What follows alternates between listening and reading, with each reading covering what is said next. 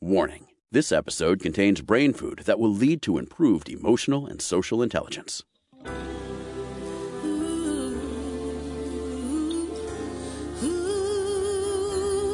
Give us 1 hour and we'll help you change the way you think about happiness. Harvesting Happiness with Lisa Kamen is fresh, optimistic, and purpose-driven media that promotes well-being from the inside out. Each week, Lisa spotlights diverse trendsetters and change agents who are the greatest contemporary thinkers and doers, devoting their lives to creating a better world in which to live. Your host, Lisa Kamen, is a widely recognized applied positive psychology expert, author, documentary filmmaker, and lecturer specializing in optimal lifestyle management. Let's get to it. Here's Lisa.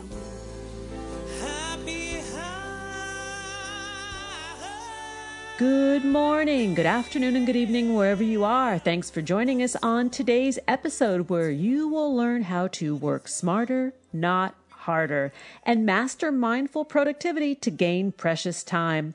My first guest is Dr. Bryan Robinson. Today we're talking about something that we all need, and that is to chill out a little bit. How many of us, well, I can probably confidently say all of us, are running around doing a lot, trying to accomplish a lot, being everything to everybody, and it's impossible to show up for ourselves and feel a sense of satisfaction if we're not able to take a moment and hit that pause button, rest, restore, and reset ourselves. So that's what we're talking about today. And I want to bring on my first guest, Dr. Bryan E. Robinson. He is the author of #Chill, Turn Off Your Job and Turn On Your Life. Welcome, Bryan. Thanks for joining me on the show. Thank you, Lisa. It's great to be here. Well, it is an absolute pleasure because this topic is a hot topic these days, and I would love for you to share a little bit about your background and your story as a therapist and a professor emeritus at the University of North Carolina at Charlotte. But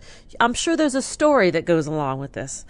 Well, actually, there is. The way I got into this whole area was through my own work addiction. And many, many years ago when I was at the university full time, I was a caffeine drinking, cigarette chain smoking madman, and I worked days, nights, holidays, every weekend. And I thought I was really cool because even though my marriage was falling apart, I was getting accolades from the university and all my colleagues because I was publishing and I was doing pretty much everything. It finally, through in a lot of different ways, I'll make this fairly brief, I hit a bottom. And I realized with the help of a therapist that I was as addicted to work as my father had been addicted to alcohol. I was doing the same thing with my work. I was actually hiding it from my spouse.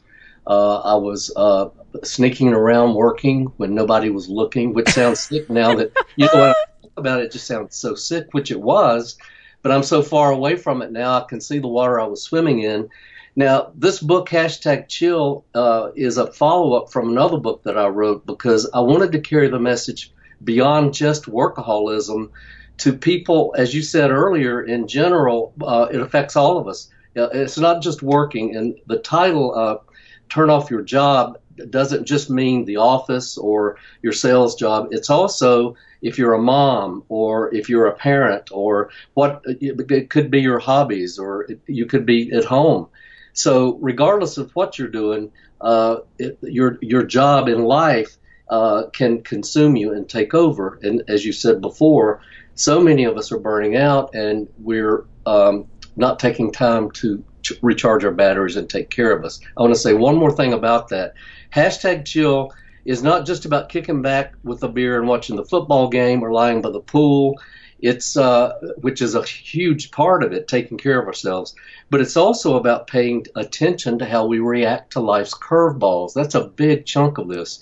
And so the readings in the book talk about ways for all of us to look inside and work with our perfectionism, our impatience, our control, and those parts of us that often get us into reacting to the barking dog or the neighbor's weed eater or our spouse who yells from another room.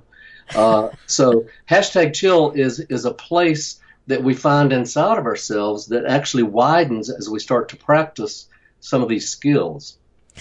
It's a from what I glean, it's really about putting mindfulness into action. It's not just that meditation that so many of us are fancying these days, but it's really about how do we find or create space within our lives to become more aware of the living that we're doing.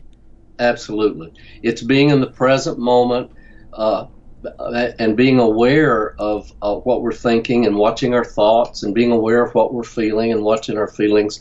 And when we learn to do that, it's kind of like exercising muscle memory. It becomes more and more automatic. There's one of the readings in my book is about being drawn instead of being driven. And many of us today, we're not even aware of it, are driven by external circumstances, like if it rains on our parade, or if the boss walks by our desk and doesn't look at us, and we automatically think maybe he or she's upset with us or is not fond of us. We do a lot of mind reading, but as we learn to become mindful and watch our thoughts, it actually brings that hashtag chill. There's a calm that we start to feel inside. You are a leading expert on work addiction. I want to really put a pin on that. And I would love for you to share with our listeners some of the symptoms of work addiction, because they look very similar to running efficiently. That's right. They do. Most workaholics are very efficient and very effective. There's different kinds of workaholism, but some of the symptoms are impatience, anger and irritability. If you're a dyed-in-the-wool workaholic like I was, it automatically is going to affect your intimate relationship and your relationship with your children. When I was at the university, I did research. I was the first to ever do the research on how workaholism affects marriage in the same way alcoholism does.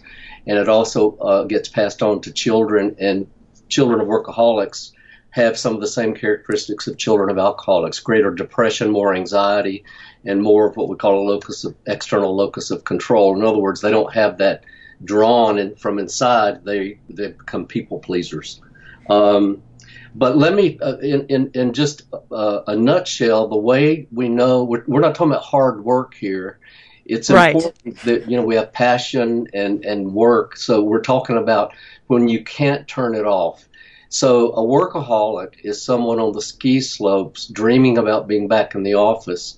A healthy worker or a chilled worker is in the office dreaming about being on the ski slopes. That says it all. Yes. So it's not just an external activity, it's a mental obsession that's very difficult to let go of. And it sounds like it's also the inability to be where you're at. That's right, because whether you're a workaholic or just someone who's busy and rushing and hurrying, if those of us who are listening right now, if you stop and think about it, your mind is probably in the future, worried about, am I going to meet that deadline, or will I get all my shopping done? Or it's in the past, regretting about something you should have done, and I'll put should in quotation marks, we call that shouldy thinking, that you didn't do well or could have done differently. But life is in the present moment. It's right now. And one way to get in touch with that, and folks can do this later, is take 5 minutes to find that sweet spot. And one way to do it, and it's very simple, is just sit for 5 minutes or 3 minutes and just notice every sound you hear. And it could be your gurgling stomach. Right now I hear the sound of my heat. It could be outside traffic, could be an airplane. And as you just do that, what you realize is you're not worried about the future. You're not thinking about the past. You're right in that moment, and you're hearing things you would not have normally heard because you would be either in the past or the present. That's just one example of what the book helps people do, some of the tools that it offers. It sounds like you're helping people get back in sync with the rhythm of life. Well, all we have to do is turn on the evening news to see how reactive people have become. And that's another reason I wrote this book. And that can be from someone being violent on a subway, which I saw today, or it could just be me being irritable with my spouse. But if we all work on self-regulation and reactivity and start to pay attention to that part of us that wants to lash out or to snap. And if we learn to take better care of ourselves and have self-compassion, it's amazing how that it could really change the world. But it can certainly change us and make us have a more quality life and better relationships with the ones we love and the friends we care about. Well, you talk about self-regulation. I think that's the biggest challenge for all of us as human beings, is to learn how to regulate our emotions, our consumption on many levels, not just food, but like Mother Nature is partly responsible for this, and this is in the book too. Many people don't know this, but every single one of us was hardwired to overestimate threats and underestimate our ability to handle them. So when something from the outside looks small that triggers us, sometimes it's triggering something deeper within us that we're not aware of, and so we overreact. Once we learn to underestimate threats, because most of the horrible things we see in the news doesn't happen to most of us. I mean, it's happening with more frequency, but on a daily basis, most of us don't have those kinds of threats. But the way threats show up to us now, it used to be wild animals attacking us or tribes, but now it's if I don't have enough money to pay the bills, or if my job's in jeopardy, or if my wife is upset with me, or my husband is angry with me, or the kids are acting out. Those kinds of threats are what we all deal with today. Or if some stranger, gives us the finger in traffic, which happens, probably has happened to most of us listening right now. But the thing is to underestimate our threats and overestimate our ability to handle them. Scientists call that, by the way, the negativity bias. We automatically, that the pendulum automatically swings to the negative. And part of, and again, this is in the book, is starting to learn to stack our positivity deck. I like the way that you phrase that. Stack the positivity deck. We are going to take a break, and when we come back, we're going to continue the conversation with Dr. Bryan E. Robinson about his newest book, #Chill. Turn off your job and turn on your life. I've got so many questions for you, Bryan, but before we do those questions, let's jump off for a quick break. To learn more, please visit www.bryanrobinsonbooks.com, on Twitter @BRTherapist, and Facebook, Robinson Bryan E. Here comes the break. We'll be right back, and that is an absolute promise. Before we pause, I want to mention the value of resilience to our well-being and performance. Resilient folks have the ability to bounce back after challenges and adversity. And business owners and managers also know it's crucial in the professional world. If you're in charge of your company's hiring, resilience should be in every job description. Whether you're ready to make your next important hire or need some hiring tips, Indeed is here to help. Indeed.com is the #1 job site in the world because Indeed gets you the best people fast. Unlike other sites, Indeed gives you full control and payment flexibility over your hiring. You only pay for what you need, you can pause your account at any time, and there are no long-term contracts. Plus, Indeed provides powerful tools to make your search easy. For example, sponsored jobs, which are shown to be 3.5 times more likely to result in a hire. With 73% of online job seekers visiting Indeed each month, Indeed is going to get you the high-impact hire you need, just like they have for over 3 million businesses. Right now, Indeed is offering our listeners a free $75 credit to boost your job post, which means more quality candidates will see it fast. Try out Indeed with a free $75 credit at Indeed.com/HH. This is their best offer available anywhere. Go right now to Indeed.com/HH. Terms and conditions apply. Offer valid through September 30th. Did you know that happiness is actually good for your health? Happy people live longer, are more productive, and make better partners, parents, and professionals. Connect with us on Facebook @Harvesting Happiness and follow Lisa on Twitter @Lisa Kamen for a daily dose of inspiration.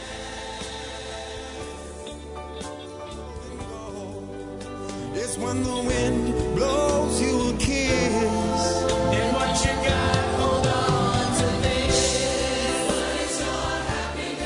Welcome back. Let's rejoin the conversation with Dr. Bryan Robinson. We're talking about working smarter, not harder, mastering mindful productivity to gain precious time. Bryan, I would love for you to read a passage from your book, #Chill. Okay, well, since it's the holidays, I'm going to read one out of December. It's celebrate the real holidays. The term wedded to work was coined for a good reason, and it knows no gender boundaries. Many of us put more time and energy into work than into family relationships, socializing, hobbies, or leisure and recreational activities. Holidays are just another day to get work done from dawn to dusk. While others celebrate Hanukkah, Christmas, or Kwanzaa, chances are you forget, ignore, or minimize holidays. Such events can cause endless hours of work.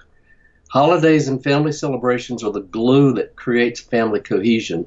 When you don't uphold the rituals over time, family relationships tend to unravel. It's important to remind yourself to come up for air during the holidays. Perhaps even learn how to be merry instead of a calamity Jane, worrywart, control freak, or a sad sack. You have a choice to participate in the festivities and religious aspects of your holidays by enjoying the music, cooking special foods, or having get-togethers without getting caught up in the holidays, Holidaze.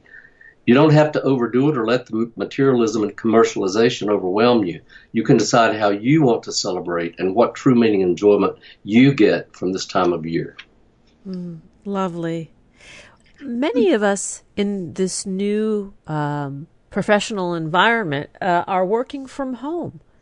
And I know you work from home. I work from home half the week. And let's talk about setting boundaries, because I think that's part of this chill process as well. Absolutely. We have to set boundaries for ourselves and with the people we live with. The kind of boundaries that I set for myself are because I am at home. I could go throw some laundry in. I could go return phone calls. I could go feed my dogs. There's so many distractions. So we have to be very conscious of keeping the focus and making sure that I have an office, and if you have an office at home, to pretend that that's 10 miles away. And so when you finish working, you don't keep going back into your office at 11 o'clock at night to get caught up on something, because after a while it bleeds into your life if you don't have solid boundaries around your workspace. The second part of that is having boundaries with people, and writers will often say that friends will pop in sometimes and they don't really think you're working. They think you're home, so you're not working. So we have to somehow let people know before the fact that this is my work. This is what I get paid for. This is what many people do in an office building. One of the things I've had to do is, because I do have 3 beautiful golden doodles that I love, occasionally when bears come, I live in the mountains, and when bears come, they go crazy. So we've had to work out a system so when the bears come, I have someone here who takes care of it so I don't get interrupted. And my spouse can't yell downstairs, it's dinner time, or we have an agreement we don't yell from room to room, and that when I'm working, it's just like I'm in my office with a patient, and you don't just come barging in. So sometimes I suggest people hang a little sign on the door that says, in session, or something that just signals to loved ones not to interrupt you. But once you get those boundaries set for yourself and for people that you live with and your friends, it's going to make it a lot easier, and your reactivity is going to be less, and you'll be able to have more chill time. I find that working from home has been a very good thing in terms of connection and building or strengthening my relationships with my loved ones, with my kids, with my partner. And I have some of the same challenges that you just spoke of, someone yelling upstairs, it's time for dinner. So one of the things that we do in our house, even though we're in the same space, is we text. Yeah. So it's quiet. Yeah. Because they don't know. They don't know if I'm recording or talking with the client. Right. Yeah. So that's a good example of how you can use modern technology to work for us. And instead of, a lot of people have complaints about how modern technology has actually reduced the amount of face-to-face interaction. But that there are a lot of positives that, and that's a good example of one of them. Yes, that's a good one. But, going into the bathroom at 10 o'clock at night to return emails and texts, not so much. Right. No, you're right. It's incumbent on each of us to set those boundaries and not let the technology and the electronic devices become a leash around our neck, pulling us around. And that's again, the difference between being drawn and being driven. We're driven when we allow the workplace or the technology or deadlines to take charge of us. I always say, ask not how life is treating you, ask how you are treating life, because life is not personal. It's going to throw us curveballs. That's the nature of Mother Nature. But we have to be very conscious and mindful of how are we going to deal with it. And most things are not that threatening, like we said before. And so once we start paying attention to that and being aware of watching our thoughts and feelings on the inside, we learn to regulate them, and it gives us more chill time. I love what you just said, and I want to repeat that. Life is not personal. No. We think it is. Yes, we do. In the heat of the moment, it feels personal, and we rant and rave about things that are often small. But as we start to pay attention and to be more mindful, we can, and without self-judgment, with curiosity, and I want to underline that word and put it in bold, curiosity instead of self-judgment, curiosity instead of judgment of others, it changes your life. Being curious, if I snap at someone in the office, which I don't do, and I don't think I've ever done that, but let's say I snap at a colleague and then walk into my office and say, boy, I was a real jerk for doing that. It just makes me feel worse. It adds insult to injury. But if I say, wait a minute, why in the world did I do that? I like her. She's my friend. She's my colleague. It helps me get to self-understanding. Curiosity, whenever someone steps in front of us in line and they don't even mean to, it can help us calm down and help us chill. There's a part of us that resides in almost every other person on the planet, or a part of every other person on the planet resides in us.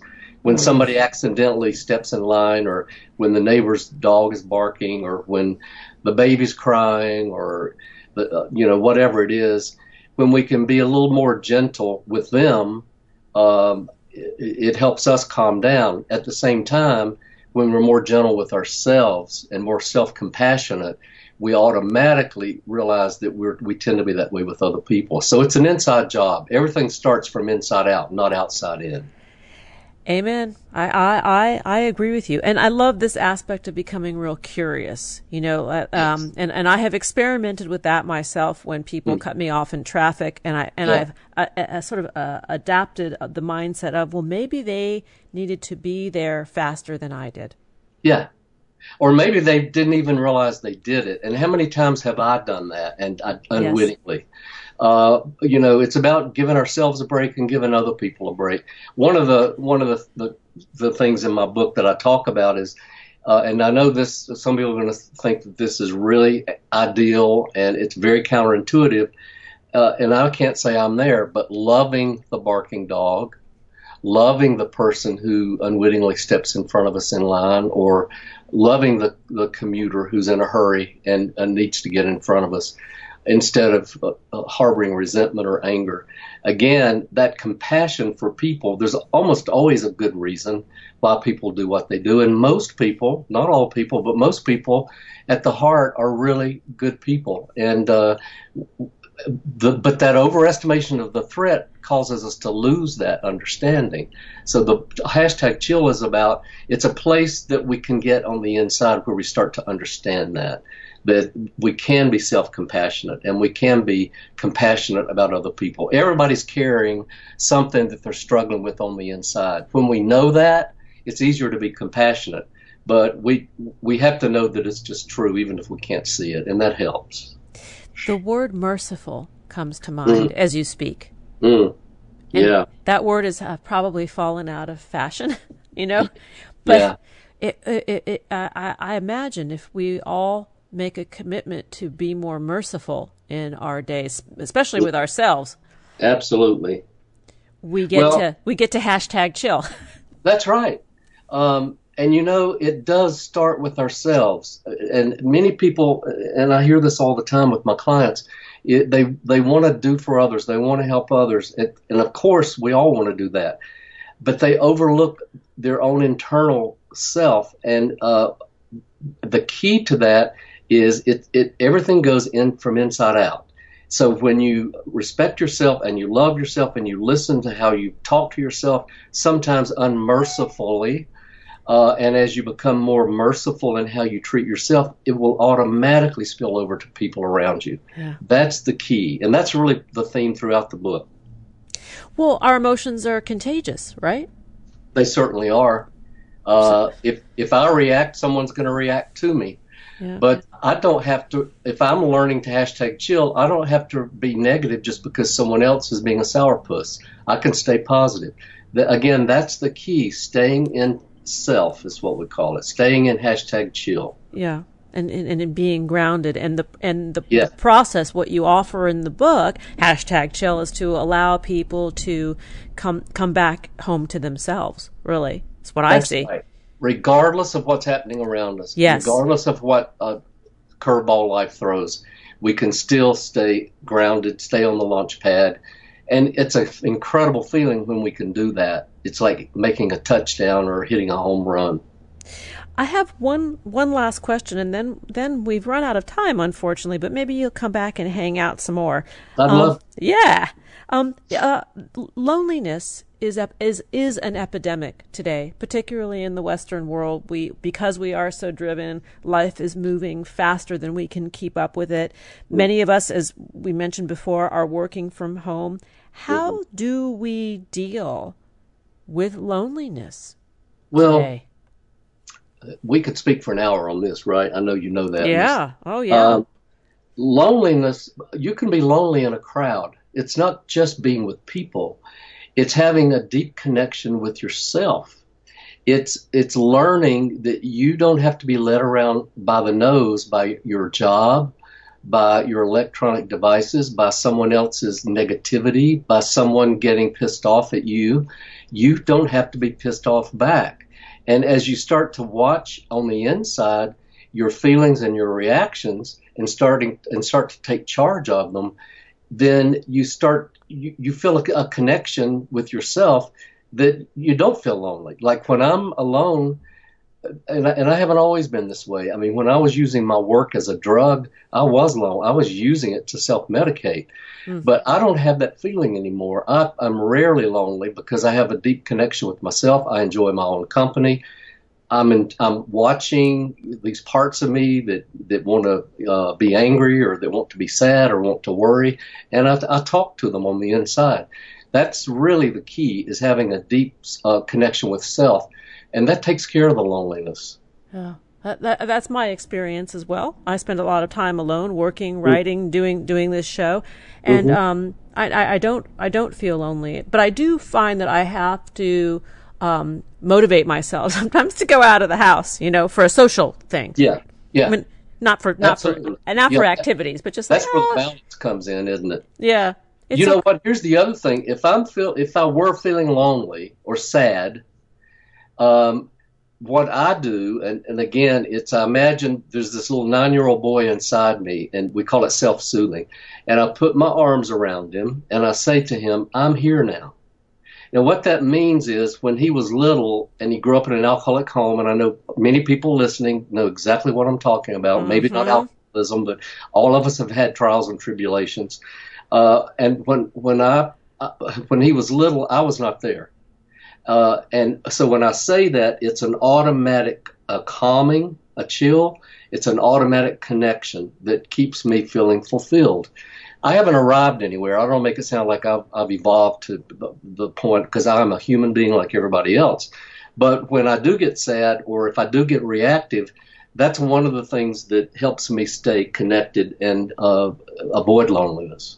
Yeah, the self-soothing, which is, I think, such a lovely point to wrap with, is that when we are able to really take care of that little boy or that little girl that still resides in each one of us, no matter how old we become,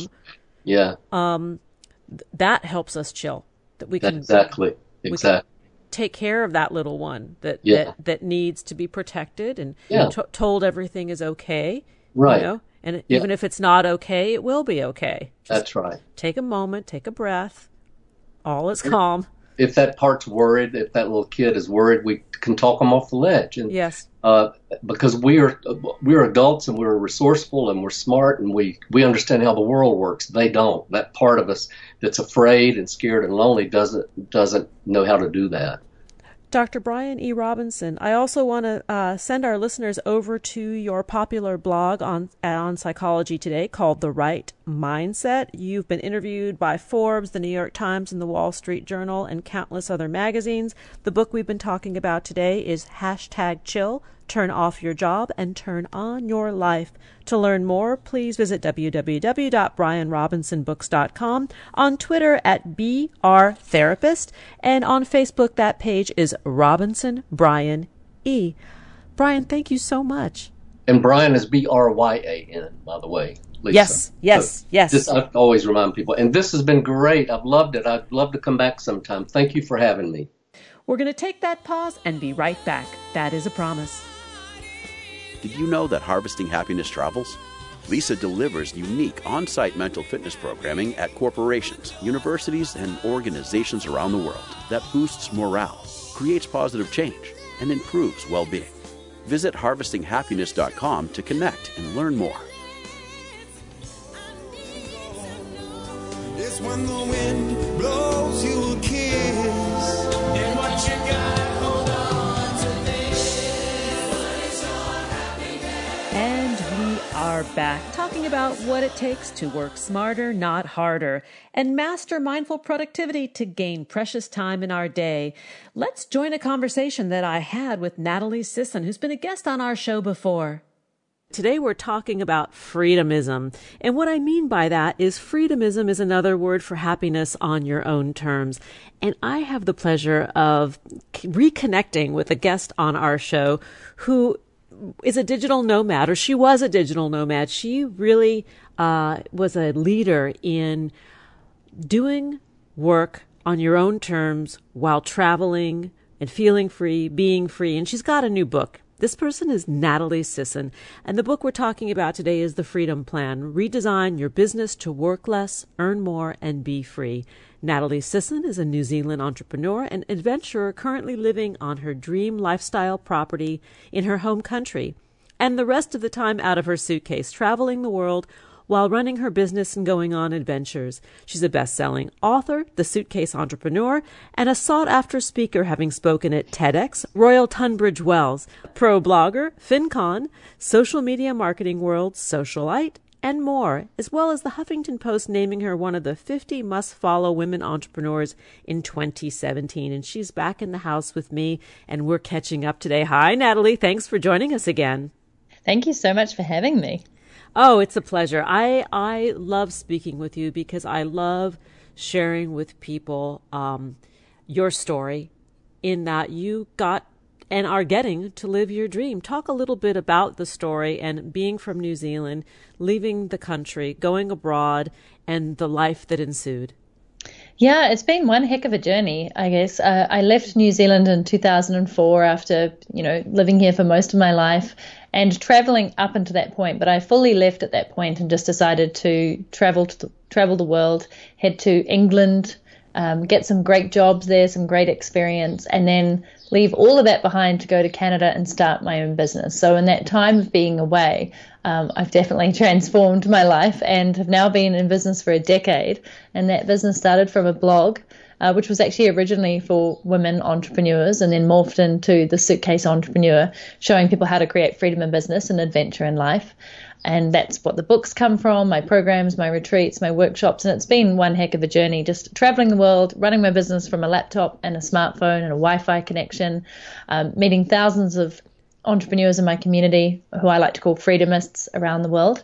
And then I think you know a little bit about that. When we last spoke, my dad had actually got sick and ended up passing away. And it really highlighted to me when I came home to be with him just how important that freedom to be able to live life on your own terms is, because in that very moment, I wanted to drop everything to be with him. And because I had a very flexible business, I could do that, and I could come over here and spend time with my family and not work and be fully, I guess, okay with that, because I had great systems set up, great sales funnels, and an awesome business and community that really kind of got it and understood.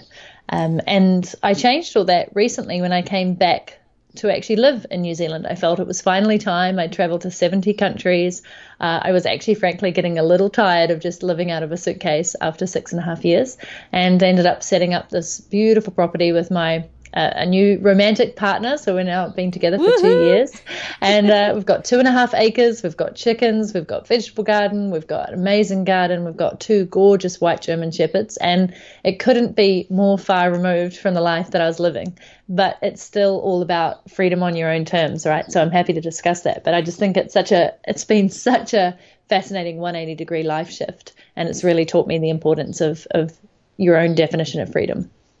And this is really important because I think there are many of us out there that are at jobs that we might not like, or we do just fine at the job, but we think, well, what if I could travel and make money and, you know, really live life on my own terms? But it requires A, knowledge how to do it, which you are going to provide us, and B, a little bit of risk.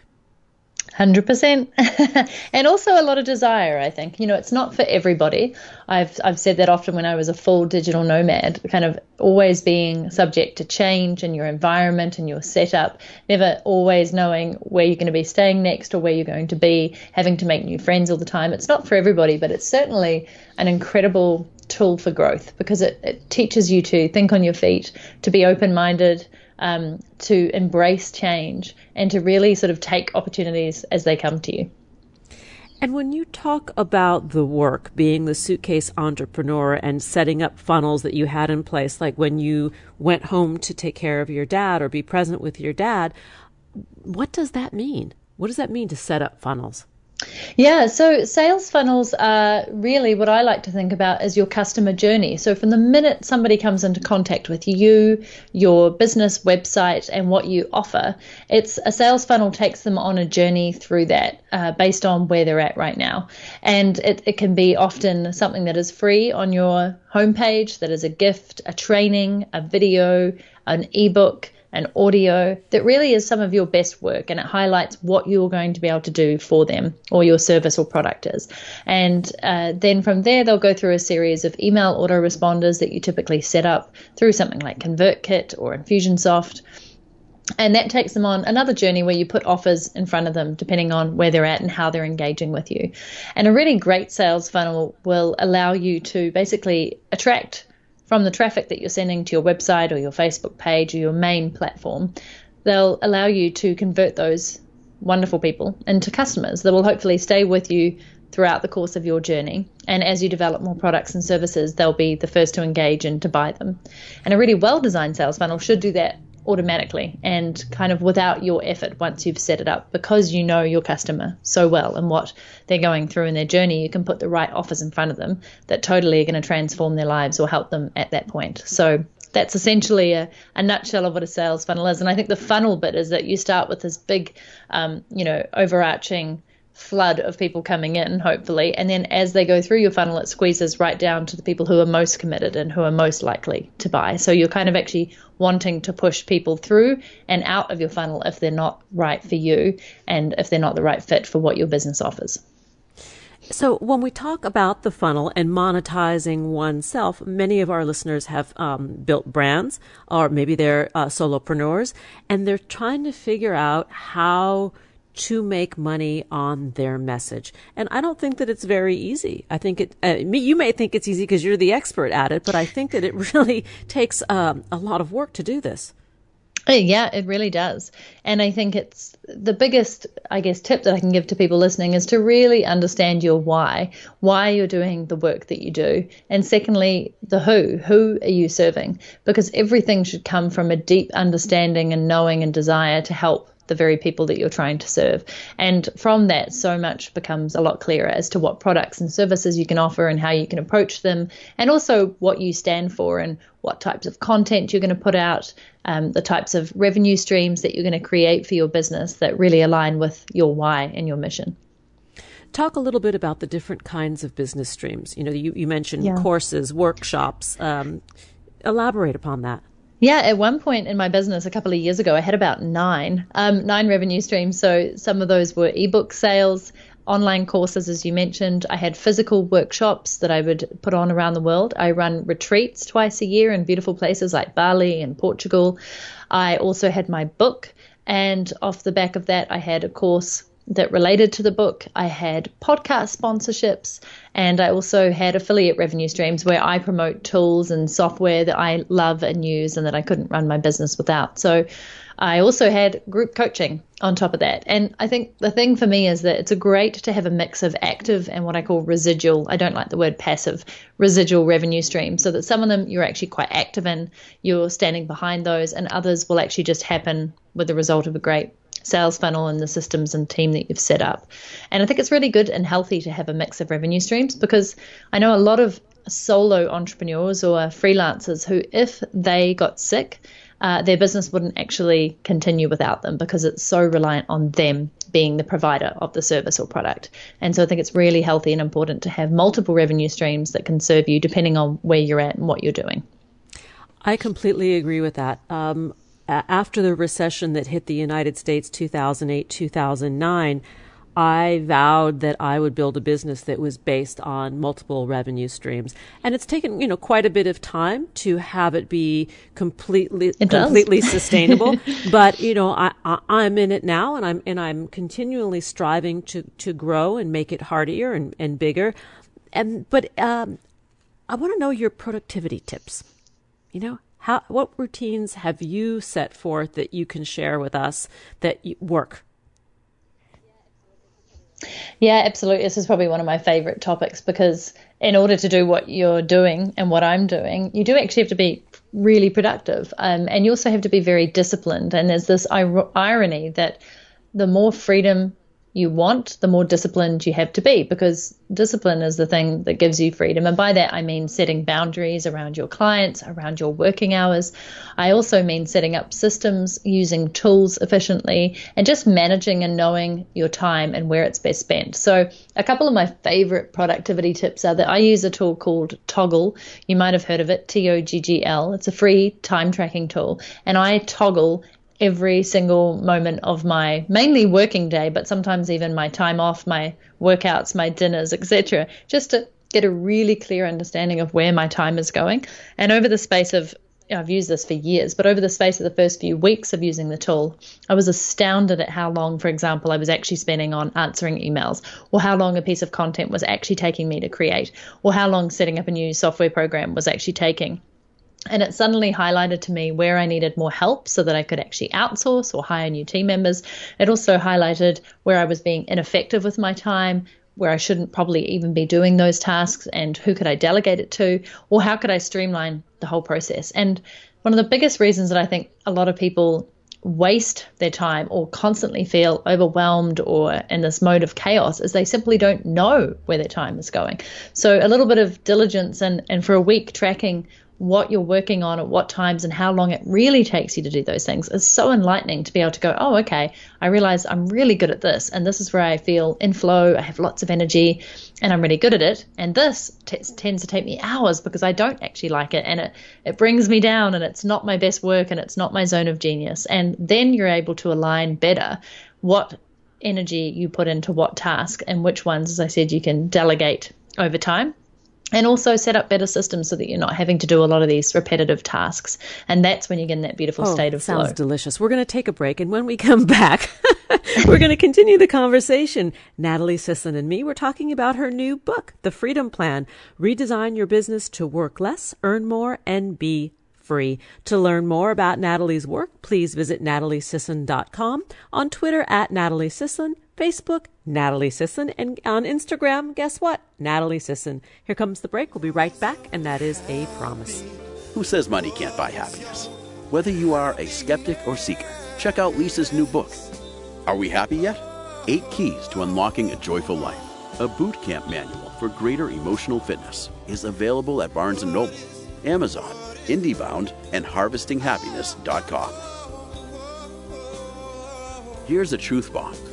Emotions are contagious. and happiness is a universally desired state. But we tend to forget that we all have the freedom to be happy or the liberty to be miserable each day, regardless of external circumstances.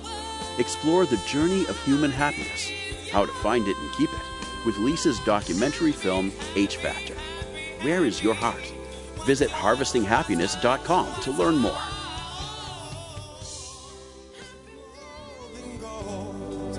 It's when the wind blows you a kiss. And what you got, hold on to this. And we are back, continuing my conversation with Natalie Sisson. We're talking about working smarter, not harder, mastering mindful productivity to gain precious time in our day and in our lives. Let's get back to the discussion. Natalie, before the break, you were giving us a little glimpse into some of your favorite tools for productivity. And you mentioned outsourcing. And I think this is underestimated, the value of outsourcing support. Talk a little bit about the upside of having others help. Oh, it's so undervalued, isn't it? And I think the reason for that, there are 3 reasons that hold people back from outsourcing. They, 1, don't think that they can afford to hire people to work with them. They, 2, don't think they have the time to be able to train those people up. And 3, which is an interesting one, and I get it, is that they're often worried about the security. Like, what if this person comes on board and they steal all my stuff, or they take all my great work, or something happens and it goes wrong and they cause more harm than good.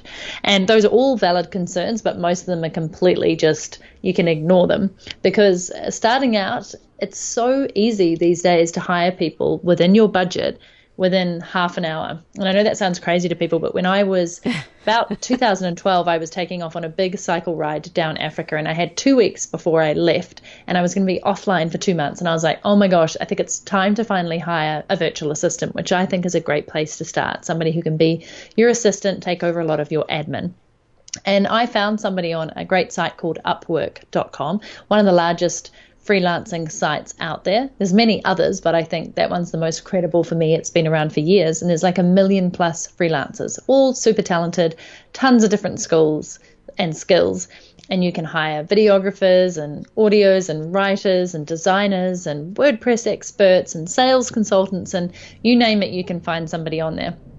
And I started, and I had a budget of $10 an hour to hire a virtual assistant. And I found Margaret, who was based in India at the time, and I've since got a virtual team from around the world. And I think she was $8 an hour at the time. And I just couldn't believe that I could hire somebody for that who took over a lot of my pain and stress. And I also said, look, I can only probably pay you 10 hours a week. And the amount of work that she was able to do in 10 hours a week was incredible. And then I remember stepping back one day going, I went on this bike ride for 2 months. Nothing fell over. My business kept running. I kept making money. Margaret handled everything that I handed over to her, and the rest was just fine that it stayed where it was. And I was like, I'm paying $80 a week for this massive relief. And at the time, I think my coaching fee was around $150 an hour. And I put it in perspective, and I was like, I can get so much more done and serve so many more people by hiring smart, talented people at a very affordable rate that is way less than what I'd call hourly rate. And it just put it into perspective for me. So whenever people say to me, I can't afford it, I always push back at them and say, yes, you can. Because if you think about the work you could be doing and how much revenue that could bring in, or how much joy and happiness versus what you're spending to have somebody take over the stuff you don't like doing, it's an absolute no-brainer. I want to concur with you wholeheartedly, 500%, because we are a virtual team. We've been working together for many years. Some of our team members come from Upwork, and I don't get a dime for endorsing Upwork. I just think it's a great platform. Yeah. So I have had the same experience, and it has been very, very liberating. It's amazing, isn't it? And again, if you look at you time track and you use Toggle or another tool, you simply just write down where you're spending your time.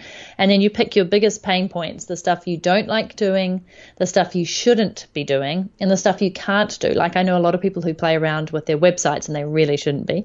And then you have a fourth column, which is the stuff you love to do. Pretty quickly, if you just write down as many things that come into your mind as possible in those 4 columns, what you'll be able to do is look at the first 3 and go, great, that's what I'm going to outsource first. So a lot of people are also confused about what to outsource, but typically it's all the stuff you dislike, aren't good at, and shouldn't be doing.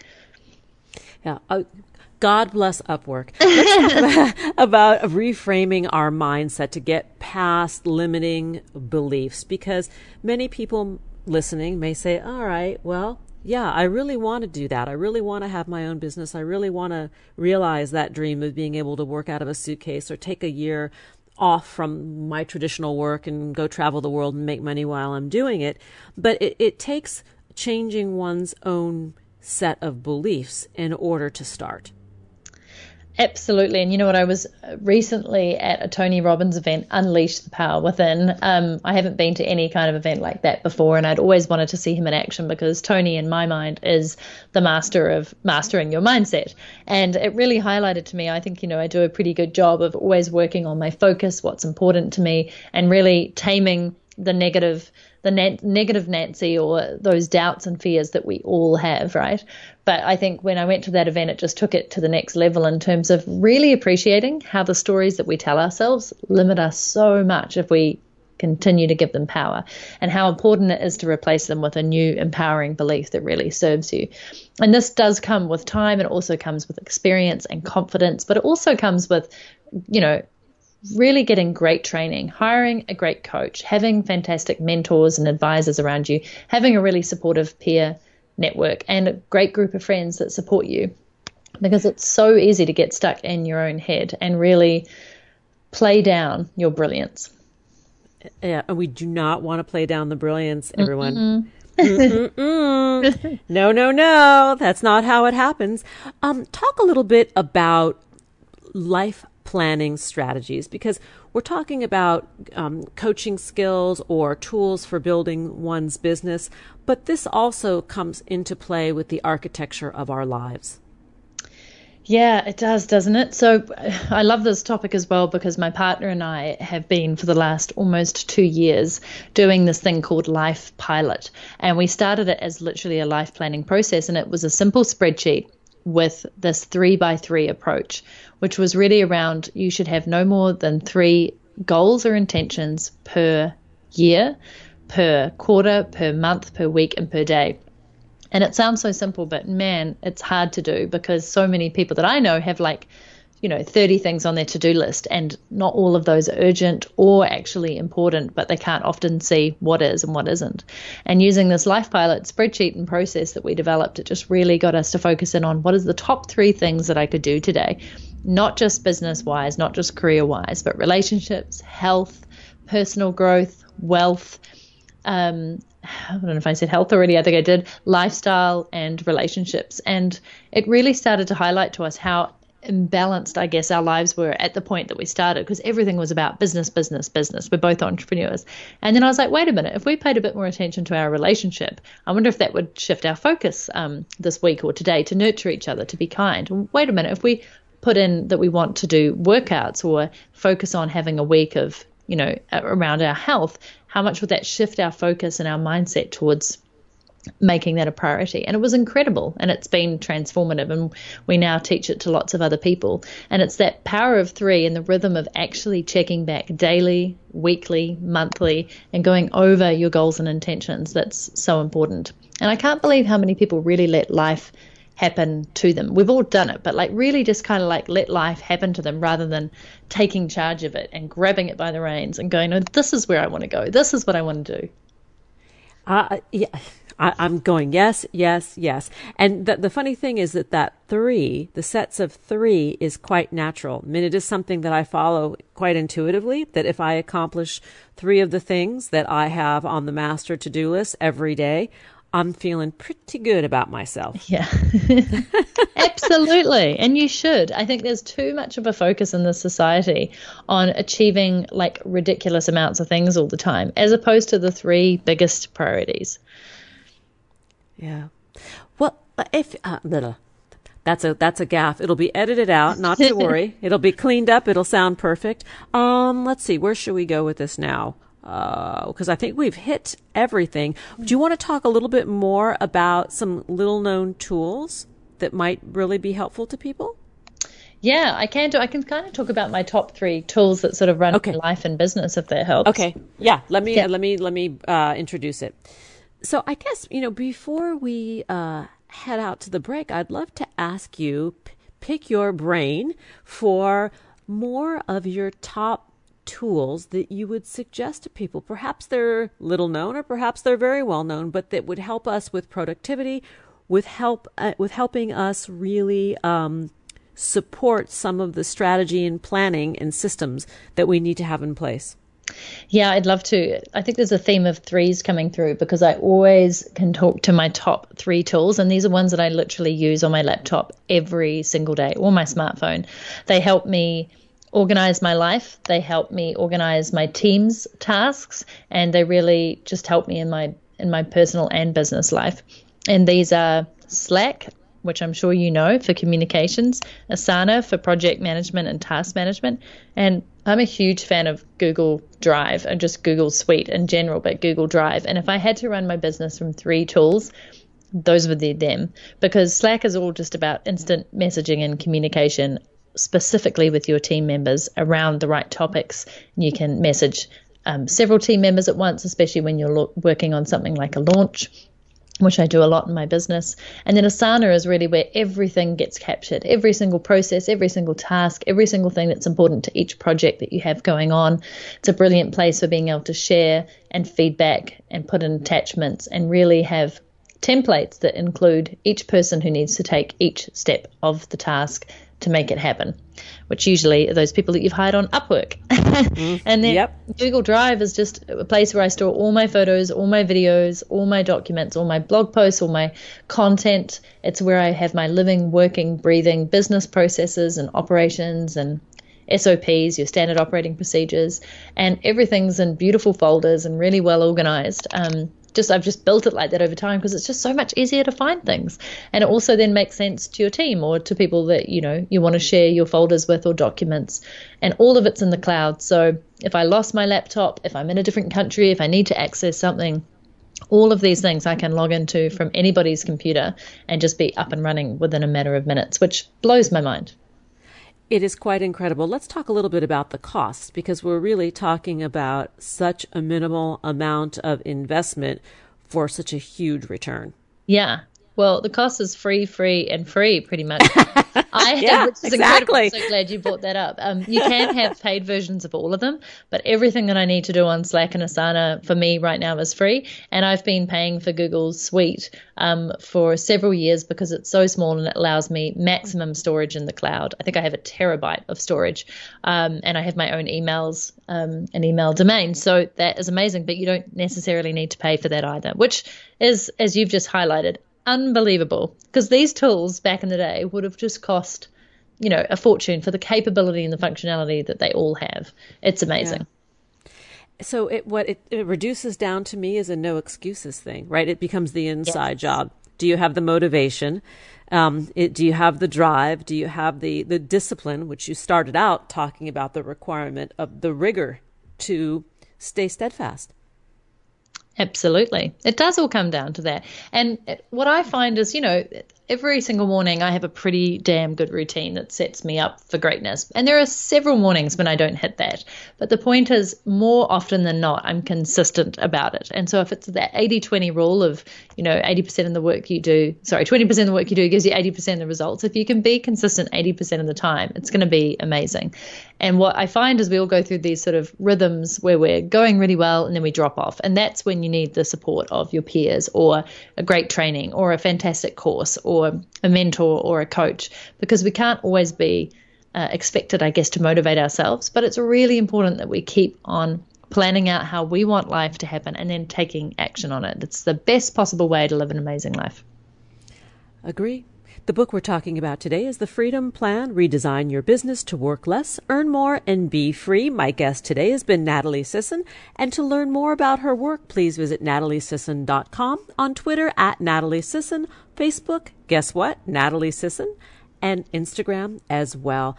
Thank you, Natalie. Come back and hang out anytime, because you're doing amazing work. and I love learning from you.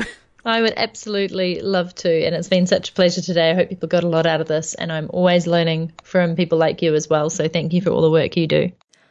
Thanks for joining us on Harvesting Happiness. This is Lisa Kamen and my guest today, Dr. Bryan Robinson and Natalie Sisson, wishing you kind thoughts, kinder words, and the kindest of actions. Until next time, remember, happiness is an inside job. Happiness is your inside job. Go out and rock your day. Remember, stay safe, stay healthy, and stay joyful. Keep harvesting your own happiness anytime and anywhere, from the comfort of wherever you are. Subscribe, listen, and share hundreds of downloadable episodes via our free app or from our libraries at toginet.com, iTunes, Google Play, and other fine podcast platforms. To learn more about Lisa's global consulting services, please visit harvestinghappiness.com. Spread more joy by liking us on Facebook at Harvesting Happiness and following Lisa on Twitter at Lisa Kamen. Harvesting Happiness is produced in collaboration with TogiNet Radio, KBUU Radio Malibu.net, and is available on PRX, the Public Radio Exchange. Thanks for listening.